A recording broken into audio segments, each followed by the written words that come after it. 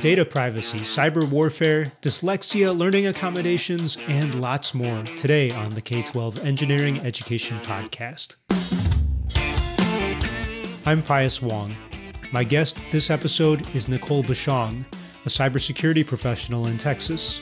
Nicole gives her candid thoughts on hot issues in cybersecurity today, and she also talks about her own educational path as a woman in tech and someone with learning disabilities.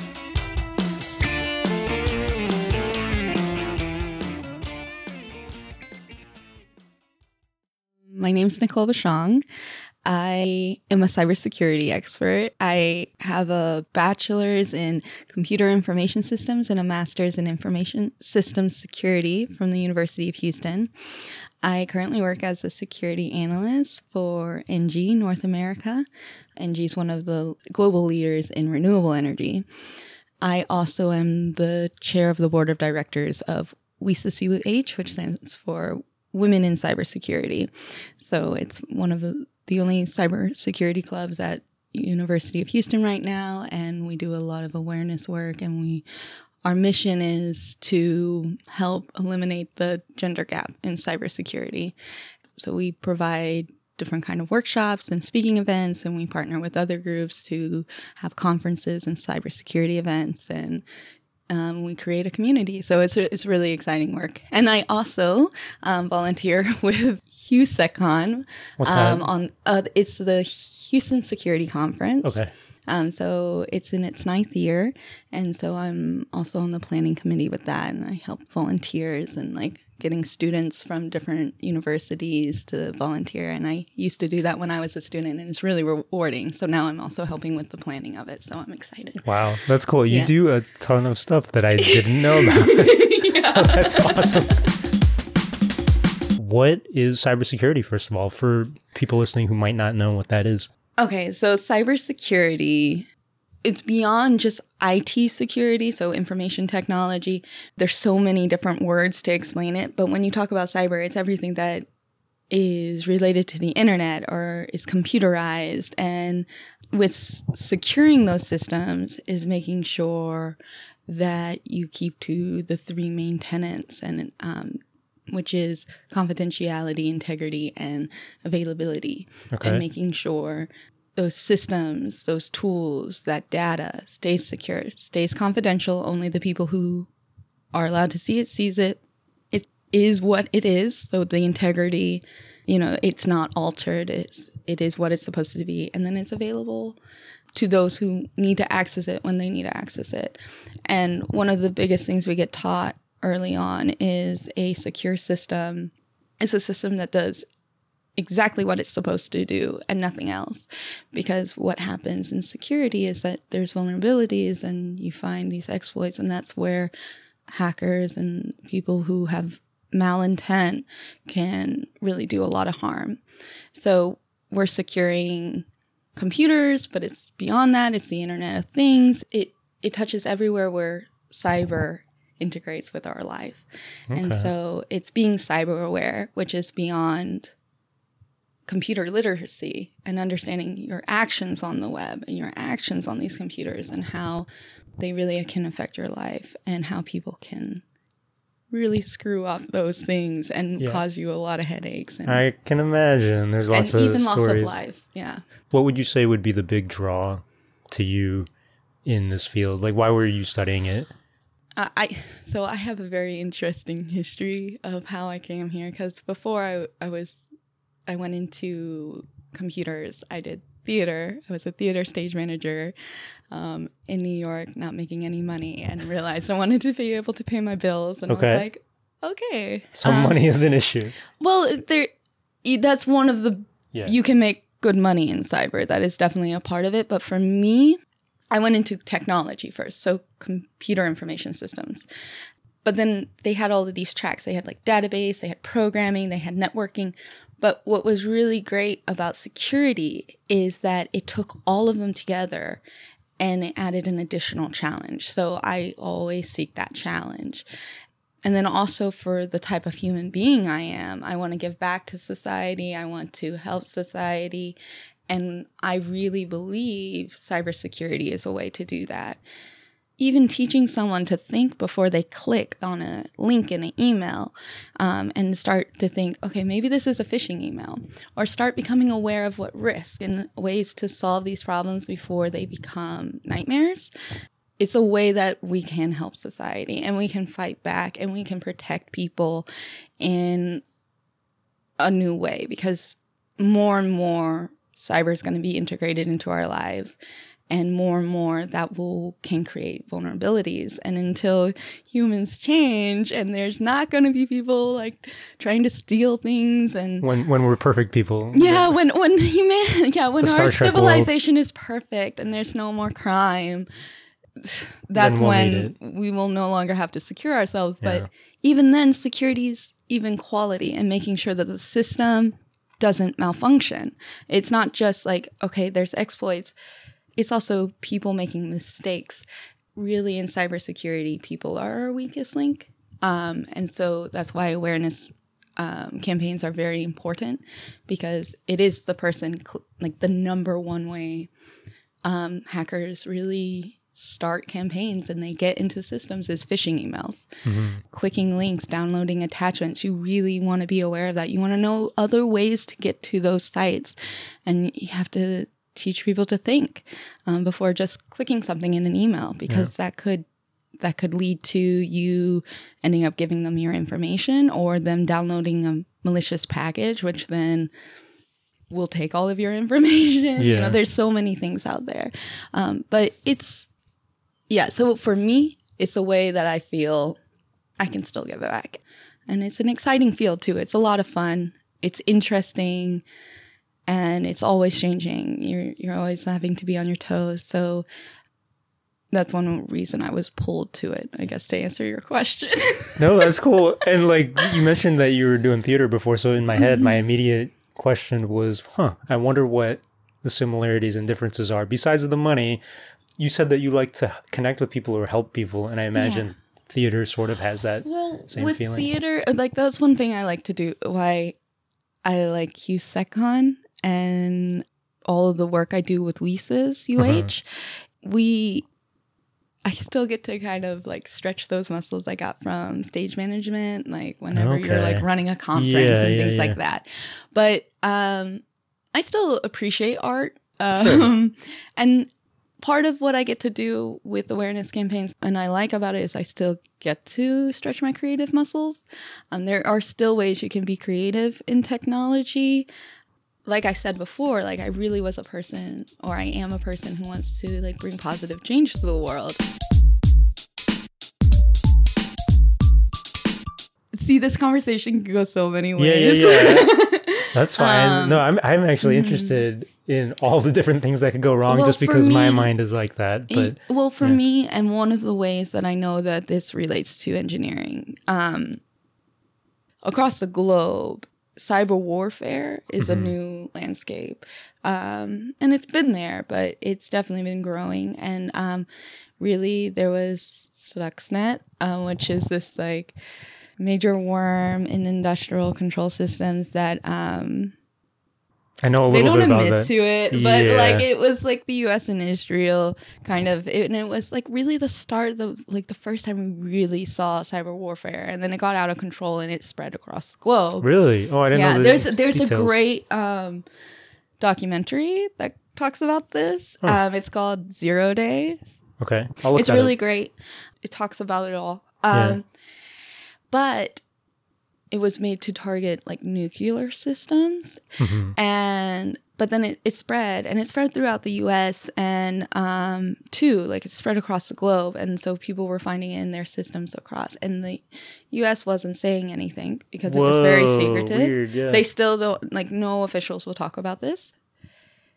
So a lot of what protection is required to protect our systems is done at the commercial level, in corporations who run these systems, in companies like my own, companies like Schlumberger, Chevron, all of those companies. They have security teams because they're having to secure these systems. And then we saw like there's Russia, and they've really they took it and ran with it. And we've seen like cyber attacks in Ukraine and other parts of the world where it targeted critical infrastructure. It takes out the electricity. There's APTs, which are advanced persistent threats. Sometimes these are major like groups, like companies, like people go to work, they hack, and they like, that's their job. So you're saying governments and terrorist organizations, for lack of a better word, or little companies. Yeah, because what we saw, like an example that everybody's very familiar with, is the 2016 elections and the DNC hacks, right? So what we saw from like the reports that came out, it was APT 28 and APT 29, which are referred to as Fuzzy Bear and Fancy Bear. And we've seen those are very active APTs, and we also saw one of them like over the summer. There was a lot of reports from the FBI telling people to restart their routers and reset their routers and update their passwords because they were seeing one of those APTs also in a lot of different routers. But with advanced persistent threats, what they'll do is that they'll just sit there and they'll stay there. They will develop backdoors into a system. They'll take data and things, but they'll sit there for years. And so a lot of times they won't be picked up. So like you kind of have to sometimes assume like you're already hacked, and you have to, deal with work it that way, you know. Right. So it's always, you're always responding. You're just always responding, and you're always in different levels of the responding. You might be in the management and the risk management and vulnerability management phases, but you're also always responding. You're always getting phishing emails. You're always getting, and you're always having to keep your employees aware. And you have the employees who report things, but then you have the employees who are still clicking on emails and not reporting emails. Right. But with these advanced persistent threats, like we see them, right? And they're their own organizations, but they may be associated with like Russian intelligence and there's jokes about like the NSA being America's APT. Sure. Right. So that's how it's being fought. And there's been even reports saying we see this in our industrial control systems, and they're sitting there. They maybe have the power to do something, but they don't. They just sit there. They're elevating privileges. They're building in those back doors. They're doing those things, and they're just waiting, and they're collecting information. So that's what we're dealing with. Right. It's a new form of warfare. And I know there's parts of the world that is still definitely feeling the old ways, but if we one day, like, something happens and those kind of systems go down, then we have to be able to respond to them. And so for me, that's where cybersecurity, especially industrial control security, is so important. And as we saw, like, more and more it's put on the corporations, and the professionals who are out there securing these systems every day.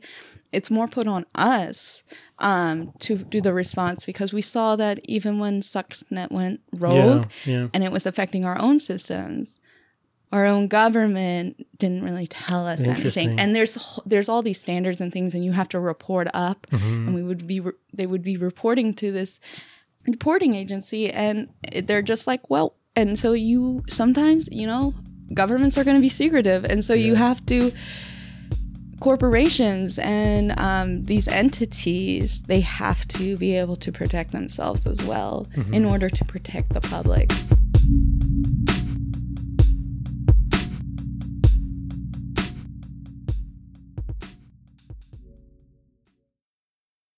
There's security and then there's privacy. And they're separate, but they're also very related. The more and more we come to realize, okay, no, data is the property of the human being. It's an extension of the human being. It's not an asset of a company. Like, it is still an asset of a company. This is one thing personally. I want to hear your opinion on this, because this is a big discussion today. Is because data, your personal data, defines you. It is you in an extent. Online, that's you. so easily you can find people's addresses online. Like there's so much personal information is online and available, and you have to actually like Google yourself and go through the first few pages, and you'll be like, what are all of these sites? Why is this all here? And then you have to go through and opt out of it, and it takes a really long time. They don't make it easy for you. But also there's precedent already set that if a company that promised their people, their customers and people who signed up for their service, they're never going to sell your data. But then that company goes bankrupt. And in the courts, they sell off all their assets. And they consider the data an asset. And so their data still gets sold. Is there an example? I haven't never heard of that. What, like... They taught it... I would have to look up the exact example, but I know there was precedent set on that. So we cannot guarantee. Because for a while, I wanted to like kind of maybe go down a criminal justice route and maybe help change that. Yeah. But for me, like I said, the more our society continues to integrate with technology, you can kind of unplug nowadays. But like the things that we've learned, like our generation, the millennials, the early millennials, the people who first, like the kids who first grew up with the internet, right? And how we used to just put everything online. MySpace. All of it. Early Facebook. MySpace. I had Facebook a Zanga before. back in the day. Oh, wow. I don't know if you know it. Anyway. There was so much. Remember My Life and things like that? Well, I've seen it. I wasn't on that one. No, but it's just like there was so much. But that's a good point. There's this idea of voluntarily putting your data and giving it to another entity. How do you feel about that? Well, I personally have worked so hard to over the last, like, I've been off of Facebook for like probably over 5 years now. I feel like I should say congratulations. Thank you. Because it's hard. I'm not. It was, when I decided, it was such a freeing thing. It really was the like moment I decided to be like, no more Facebook. Yeah. I felt free. And then over last year, I then also quit Instagram and Twitter and Snapchat. I personally still miss Snapchat. I'm about to get a new device. I might be back on Snapchat. It's entertaining sometimes. It's just like, I know China collects everything. So, and I know Snapchat's partially owned by China. I'm not joking. Right, okay. They collect everything. There's, I've heard jokes. It's like, if you lose all your data, just China should... it's just like they have it somewhere. If it goes through their systems, they collect so much data. For like data mining and... Well, because they have, they do a lot of censorship. Censorship, okay. Yeah, so they do so much censorship. In order to censor things, you need to know what's out there, so they collect. The Great Firewall of China, as they say. Oh, that's great. I love that. No, but I didn't make that up. Someone else, that's something I read. That is pretty much it. And, I've sometimes thought, because of digital forensics, and I've done a lot of digital forensics so far, especially when I was working on my master's, you come to understand the other forms of threats that are out there, especially to children. It's painful, and it's a hard subject to talk about, and people who work on like child pornography cases, they burn out really quickly because it's painful. Sure. And you see red. You can't help it. And it's like these people harming children in that sense. And like there's so much technology now out there. Like my mind, I'm like, okay, what are we really doing to protect all of those things? And I know China and like that great firewall of China. Like I've thought if there's a way we could even, and I know like the FBI and like even, they're working on finding these people, and they do, and there are good people fighting the good fight out there, and I'm so thankful for them. But I feel like there's probably more we could do as well. And with just the power of the internet and the power of the malware out there, because there's like remote access Trojans, rats that can, if you have one on your computer, they can like be watching you through your Your that's why webcam. Normally I'd put a Post-it note on the webcam. Because without you even knowing. And there's so many things they can do. So it's very disturbing. And then it's talking to you is like, all right, I got to go home and lock down I don't want to be an alarmist. I really don't. I know. And the great thing is there's a lot of people out there working to protect people and that's what I'm saying. There's so much that needs protecting and securing. There's so many different vectors, there's so many different landscapes, and really the first place you can is at home and understanding those simple steps to protect yourself. What would a typical day look like for a cybersecurity professional, if you can even say that? Like, what? Because you talked about the big picture. Is it that some people might think you're just sitting there in front of a computer coding or investigating? What does it look like day to day? So what's beautiful about a cybersecurity professional? There's so much. There's so much. There are so many different types of cybersecurity professionals. That's what's wonderful about cyber.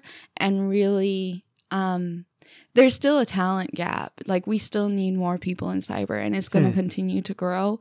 And there's things from risk management. There's things to incident response.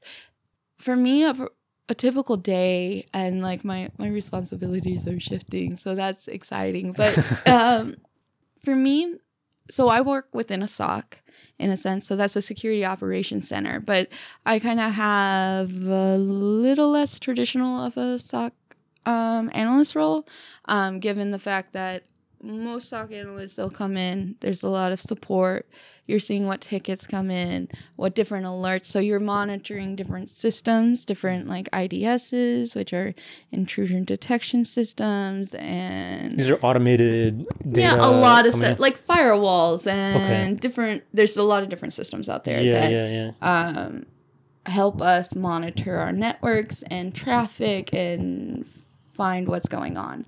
So for me, I'll come in, if there's emails about phishing emails, I'll have to investigate this phishing emails. I'll look at the headers, see where they're coming from. Are they really a phishing email? Do they really mean, is this something that's really serious? And then so I have to communicate that. We have a group level, so a lot of times you also have to communicate it to other parts of the organization. You have to follow that due diligence. You need to respond to the end user who reported it and be like, okay, did you click a link? And then if they click, you need to respond how you have to respond. Wow.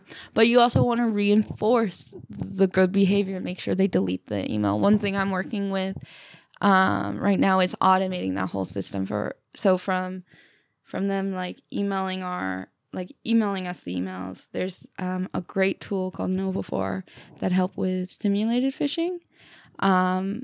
And so you're able to phish your own company. And it's a little aspect of almost penetration testing, which is also something you can do, which is you're trying to hack your own company. Right. You're trying to find the vulnerabilities and so you can patch those places and strengthen those areas and those weaknesses. So there's so many aspects, but with phishing, then okay, I have about 113 points of failure here. These are the weak points. This is where they're going to click. These are the people I'm going to click. I need to make sure these people know not to click. Yeah. Is it like a fire drill for email in a way? In a way, it's a way to test. Yeah. It brings awareness. Yeah. You know where your company stands. But you would have to respond to that email. Make sure you reinforce that. There might be there's other indicators, so there's so many systems we work with. So you're monitoring those systems, seeing if there's anything that needs to be responded to. Yeah. So that's a very typical day. I also do a lot of other things. I've worked on policy. So you might be writing policy, you might be reviewing policy because you want to make sure people are following these policies. You might be working in compliance and making sure these controls are being followed, and you're checking up on controls. You're making sure you're following through on findings of audits. I personally actually like audits. a lot of people are scared of audits. Yeah, what would go to on? Me, yeah, so like on audit, they come and see if you're doing your job in a way, and you're following controls put in place by governing bodies of the organization. It allows you to see where you can improve, and I believe in continuous improvement. It's feedback. Yeah, it's feedback, and I love feedback. But people can sometimes get a little about audits, but it's a part of the process, and it's actually beneficial. So you might be working on control management. I work a lot we use a tool called RSA Archer. And so I've been working on third-party vendor management and the risk management around that. So I do work for a big corporation, and a lot of big corporations, when they are following standards and they have controls in place to make sure that they don't, like, they're mitigating these risks by implementing controls. And so, like, a control could be having a strong password, like multiple characters, that's a simple security control. Yeah. Making sure that's followed, and there's processes in place that's followed. People reset their passwords, things like that. And so with risk management, we do a lot of like assessments. So we've been building out a solution to manage all of our assessments, get ratings, so we can have better visibility. Do we want to continue to work with this client? Do we want to work with them at all? Mm-hmm. Will they provide more risk than it's worth? Do we need to accept this level of risk? Or is this a great partner, a great vendor that we should work with? Also, like NERC and internal control. So NERC-CIP is a standard that's very much related to industrial control systems. So people all around the country use these standards? Yeah. So it's there's a lot of standards out there. There's NIST. There's so many. Sure. And so it really depends on your corporation. And there's ISO, which is more international. Right. There's a lot out there. So I've worked a lot with that. And so you're working with making sure your policy aligns with some of these frameworks and standards. And I also work with people who work on business impact analysis, who work on disaster recovery, who are working on business continuity, who are working on, there's so much. A lot of what I do is related to GRC, which is governance, risk management, and compliance. I wrote my thesis over integrated GRC for drone technology. Mm-hmm. Wow. So, but it's like once you understand the concept, you can apply it to anything. And it's just a way to make sure like you're managing your risk, and you're complying with what is going to keep your organization safe. That's interesting, because you got to think about all these different technologies and technical things, but you're tying it always back to this theme of protecting people. Mm-hmm. Okay. Yeah, and it's like you're just putting those steps in place to make sure, because we're humans, we make mistakes. That's actually a huge part of the human part. Is that what you mean? Or? Well, it's a huge part of security. But yeah, the human part is a human, like I said earlier, they are the weakest link. We are the weakest link of technology. We really are. Like, it's technology, process, and people really, because we could make a mistake. I saw a headline the other day. One disgruntled employee, he got fired, and he isolated, alienated over 20 servers. Something like he destroyed. That's what I saw in the headline. There were cloud servers, and he just was like. So they're all gone. They're not in the cloud still. Yeah, so they could do that. So you want to make sure you have. What's going to happen to him? Is he going to be part of the criminal justice system as well, or? Oh, I'm sure there's So another fun thing about digital forensics, especially on the corporate level, when you're in law enforcement, you have to deal with a lot of other kind of cases. But on the corporate level, you're dealing with you'll run across those other cases, which then you just immediately stop everything you're doing and you call you call 911 and the FBI.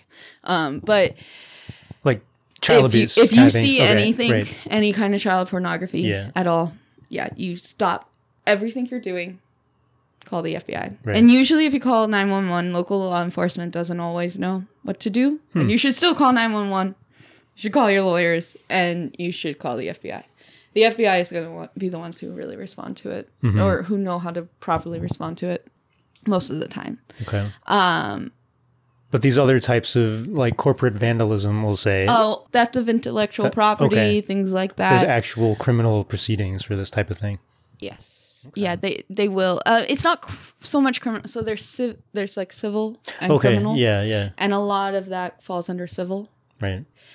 But depending on what you're doing, sure. Hey, how? Because if you're like funny, like stealing money, like that, you know, extortion. There's so many levels, okay. right? So, but then on our side, you have to make sure that you have a chain of custody. You need to make sure you have all of these things in place that the case holds up forensically in court. There's a lot of steps on that side as well. There's so much in cybersecurity. It's so much fun. So on a related note, how do you feel about hackers? Now, there's this idea of hackers doing bad things. And then there's this idea of hackers maybe doing good things, like the idea of Robin Hood, except in the internet age. So you are all about protecting people. How do you feel about these other people outside of the law or outside of the sanctioned, if I can ask you such a question? Yeah. Okay. The thing is, in a sense, we're all hackers. But okay, that was very philosophical. The friendship was inside in our hearts all along. All along. Right, I'm gonna watch this movie. But so how so? Okay, so especially if you're a cybersecurity professional, you always have your moments. Some of us go a little further than others, but like you find your ways around the system, right? Yeah, you know more. Anytime you've been dealing with a computer system, any system, and you're just like, this system is not working for me. Like, I'm gonna find a way to circumvent the way it's supposed to, and you figure out a way to do that. Right. That's almost like hacking a system. Like when we jaywalk, because even though it's illegal, kind of thing. Yeah. It's just quicker. So, or, hypothetically, your graduation photos go out and they're wanting to charge you $60 for a digital copy, and you mess with the URLs a little bit and you find the photo hypothetically online. This never hypothetically all right. It's something simple like that. Now, and then also, like, we also have to be hackers at our place. So pen testers, they're hackers. They're hacking into your systems. They're trying to. So there's like white hat. There's there's these different ways. Like, you might not have a job title, but there are people who have these skills. We're always like, there's different ways. It's just evolved, right? But now people with malicious intent. And so when they're teaching about hackers, they usually are like, oh, they fall into these like different categories. There's hacktivists, which are doing it for like political reasons or to embarrass someone or whatever. So you hear about Anonymous a lot. And what they'll do is like deface different websites, or they'll leak information and things like that. And they're doing it because they're politically driven. Another one is just like common criminals sorts who are, scam artists, the Nigerian prince, like they're just trying to get money. Like, as there's different forms of like cybersecurity professionals, there's different forms of hackers. I see what you mean. Or you may be the sort that's out there developing the malware and you're selling the malware. Or you might be the one who are actually like a part of those APTs. Or you're just someone who having fun. In the early days, it was people who were having fun. So you would get this message like, "Oh, you're hacked." But now it gets further, or it goes to state actors, right? Governments. So my question is pretty vague. Like, and how do I feel about them? I do think about it. Like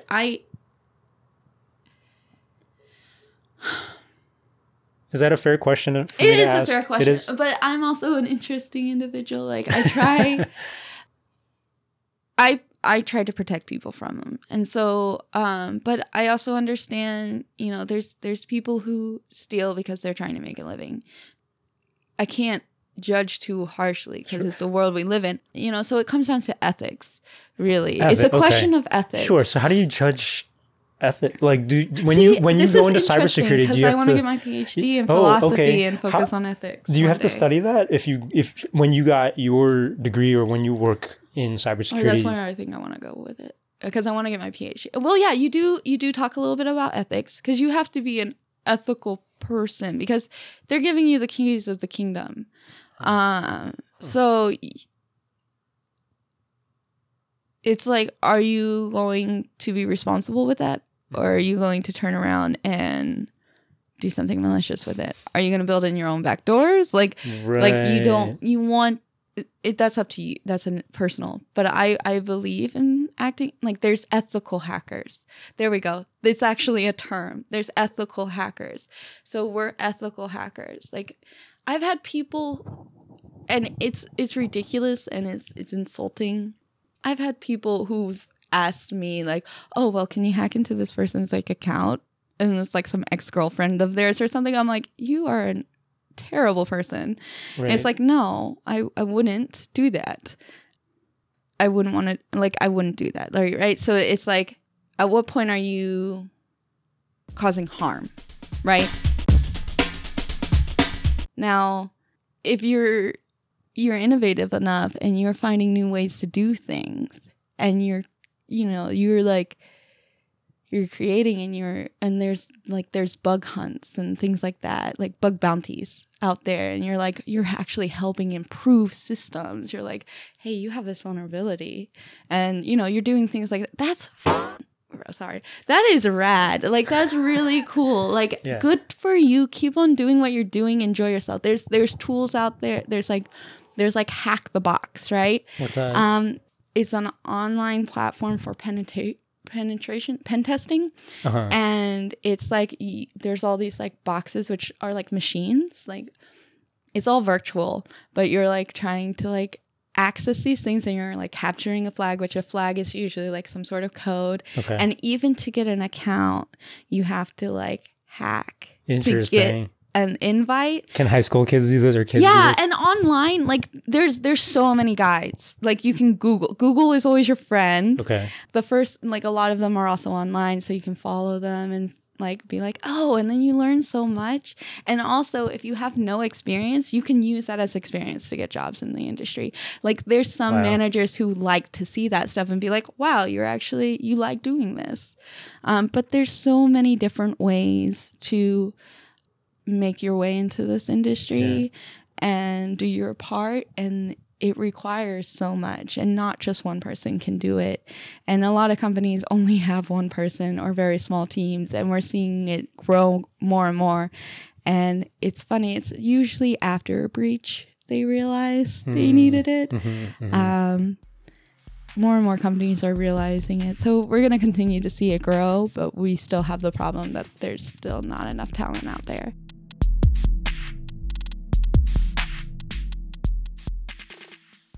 You work with several organizations. One of them is to promote women in cybersecurity. Yeah. So what is that, and why? Women in cybersecurity at the University of Houston, WCSUH. It is actually in its first year. Oh. It was founded by a few of my peers through my master's. Great people. I love the class of 2018. And I was invited to start. So I started off as the founding PR officer. And so we really built up this organization, and we helped it grow. And then I graduated, and I then transferred over, and we've created a board to help with the strategic vision. So I'm also the founding chair. So it's been so exciting. And really what I love about WCSUS and why it's so great, it is a form of a gift, right? Because you still have to fight, in the industry as a woman to get your space, to be heard, to not be siloed into just soft-skilled kind of work, but also to get your technical work. It's still a problem that's out there, but we're not shy. And so it's been great. And what's awesome is like, it's given this opportunity for us women, and we also have a male officer, but people to learn about cybersecurity. We have had different talks. We've had discussions on the soft skills you require. We've had technical workshops. Also, the ones who are involved in it, they're getting valuable like leadership experience. And what I find is like women as leaders, sometimes it's hard to find a place that you'll be like fostered, that leadership will be fostered. A lot of times strong women in the industry, sometimes, we still hit those barriers, and sometimes people get intimidated by a strong woman, and where maybe a man would be fostered, a woman would be called bossy, or pushy or something like that. Like there's always a negative connotation to women leadership. It still exists. So we're fighting against that. There's such low numbers. It's like between 11, like a long-standing statistic out there was like 11%, but like it has graduates grown. or working professionals or women in cybersecurity. Okay, yeah, that's make lower up than 11% engineering. To like 22%, like around like. Wow. But for sure, less than 30% of the industry is women. A lot of companies out there have set goals to have like their workforce like 25-50% of women by X amount of time, but it's still a fight. And so this is a place where we can fight for that.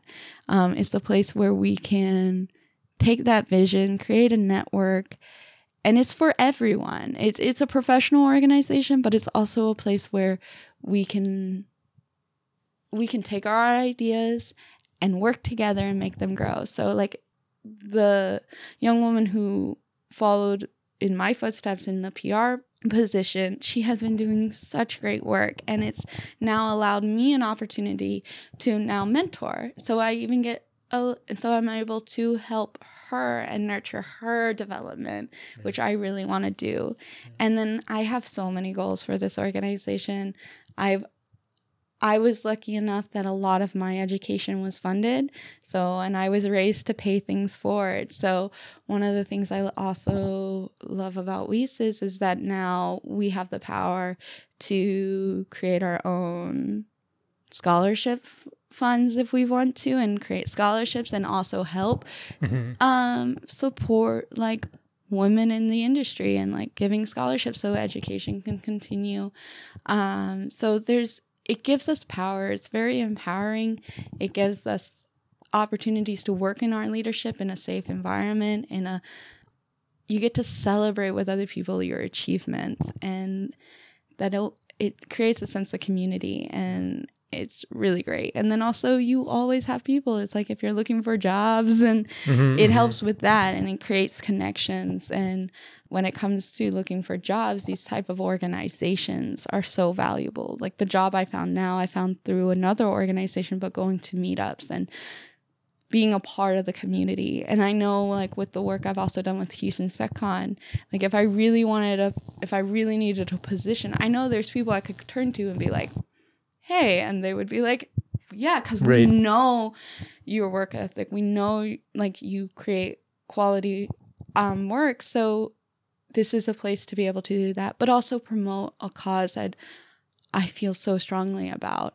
And every time I go through something that women have to go through all the time, that's really frustrating and tiring, I realize this is why I fight for this. I go through the hard things now, so the women who follow after me, the people who follow after me don't have to.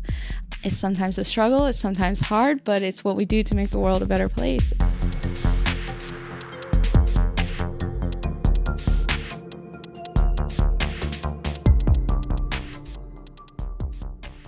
Humans, one of the things that we get and how we're all different is also that we all have different perspectives. So we can all look at a situation and a problem differently and come up with different ideas. And so when we work together, that's when it's beautiful and where we really develop the best ideas. now I know you mentioned you wanted to hear about my learning Well, disabilities. I love talking about it, but because we didn't record any of that earlier, but we were talking before. No, that's cool.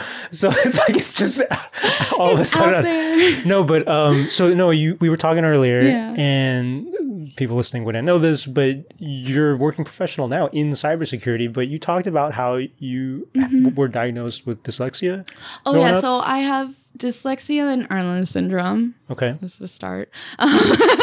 Yeah, so those are like I found out, I want to say in 5th grade. My mother, she had to fight my whole, like all throughout elementary, because both of those are very genetic, and she knew my biological dad had dyslexia. So, and I had signs. Yeah. So she fought with so many of my professors. Was this in Texas or okay? Oh, not professors. See, I've been in university too long. I call all teachers professors. No, so she really struggled until she met my 5th grade teacher. She was a big advocate for a lot of students. And she helped a lot of students because she would see the signs, like simply just how you hold your pencil can be a sign. And she was very aware of it, and she would really fight for us kids to get tested because accommodations can make a world of difference. So yeah, and I found out I had Erlen syndrome, which runs on my mom's side. So most of my family on my mom's side pretty sure has it. So that's like it's another perceptual disorder, but like you perceive a lot of light, and ways that it affects learning is because with reading, when you're reading a book, a lot of times like the background's more prominent than the letters, so you'll start seeing the snakes in the lines. So if you're looking at a page of words, all of the gaps in between the words, that's what you're seeing more than just the words. So you have that. And then with dyslexia, then you get the moving of the letters and all of that. Anyway, it wasn't a fun time last year. Yeah, like it was very interesting. I had to work really hard at my reading and writing through school. I was like naturally gifted in math and science, so that was always very easy for me. But like with writing, it was hard. Like I still can't spell. I'm so thankful for autocorrect and our being in this age, else I would be it would be bad. Now I love writing.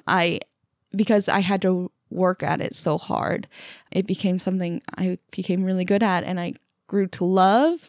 Like I actually write in my free time. Like I wrote a thesis. I love when I get to write. Yeah, so it's, so you really can do anything, and especially with dyslexia, like, and I wanted to be an astrophysicist once. I've wanted to do everything. So Einstein was a big model for me in that sense, because he was also dyslexic. And so it's like, it doesn't, for me, because they're like changes in the brain, I literally perceive the world differently. I literally see things differently. My brain has to process, like, I think this is how I read it once. Like everything that my eyes are taking in, my mind can't fully process it all, so it has to prioritize. And so it's like I just see things differently. Yeah. I literally do. So then you have a different perspective, and like we're all different, and so I love it. Like I wouldn't want to be different. It would be interesting to be, but then I was born this way, and so I love it. And though it's hard sometimes for kids, I know I still graduated top 10% of my class, and I had to fight with my teachers to get my accommodations. And I still chose not to go forward with accommodations in university, which, sometimes it was hard. And you have to remind yourself, you have this. So maybe this is a little harder right now, but you're still a rock star and you'll still get through it. So for those kids, it is difficult.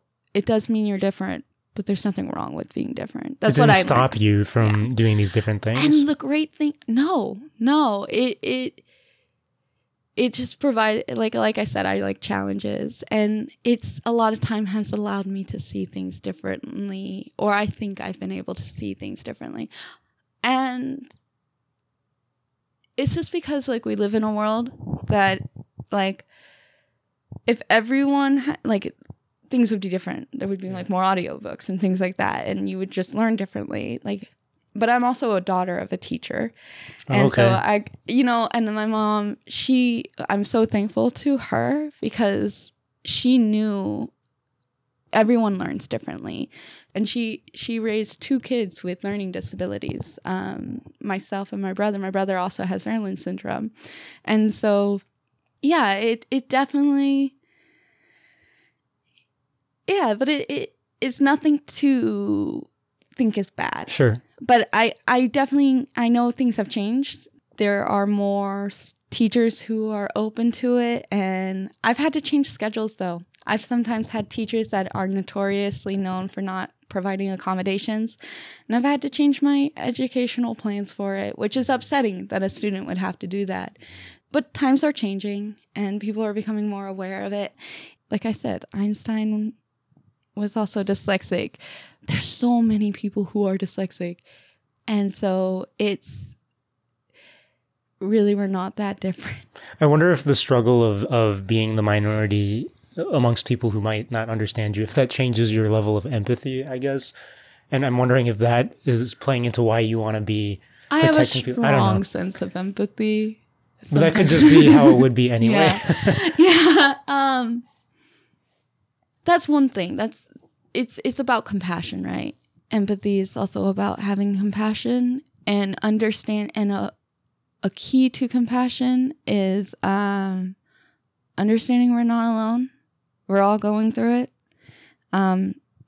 Suffering, which sometimes it leads to, like, it gives you a stomach ache and headaches to read. Yeah, it's a form of suffering sometimes, especially if you're having to study long, long hours. I remember when I did honors humanities, I had to read a book lesson every 2 weeks, and it was thick, like... That gives me headaches. It was antiquity philosophy. There would be paragraphs from the bottom of the page at the top of the page. I couldn't make out a single word. Your favorite class, I'm sure. Yeah. I couldn't make out a single word. I still pulled an A and a B out of it. Like, it... You don't want to compare yourself to other people. That never helps. But no, like, your own achievements are your own still, and they're just as glorious. What's beautiful about everything is that if we can accept that we're all different and take that to strengthen us, because then, like I said about perspective and approaching these problems and having multiple choices to choose from, that's where we get the strength in our diversity. So, yeah. All right. No, that answers the question. Thank you. All right, we've been going a while. Yeah, that was fun. You want to say who you are one more time? So this was Nicole Bashong. Cybersecurity expert in Houston. Yeah, in Houston. Human being, always. That's a perfect title. Yes. Thank you. Thank you. Appreciate it.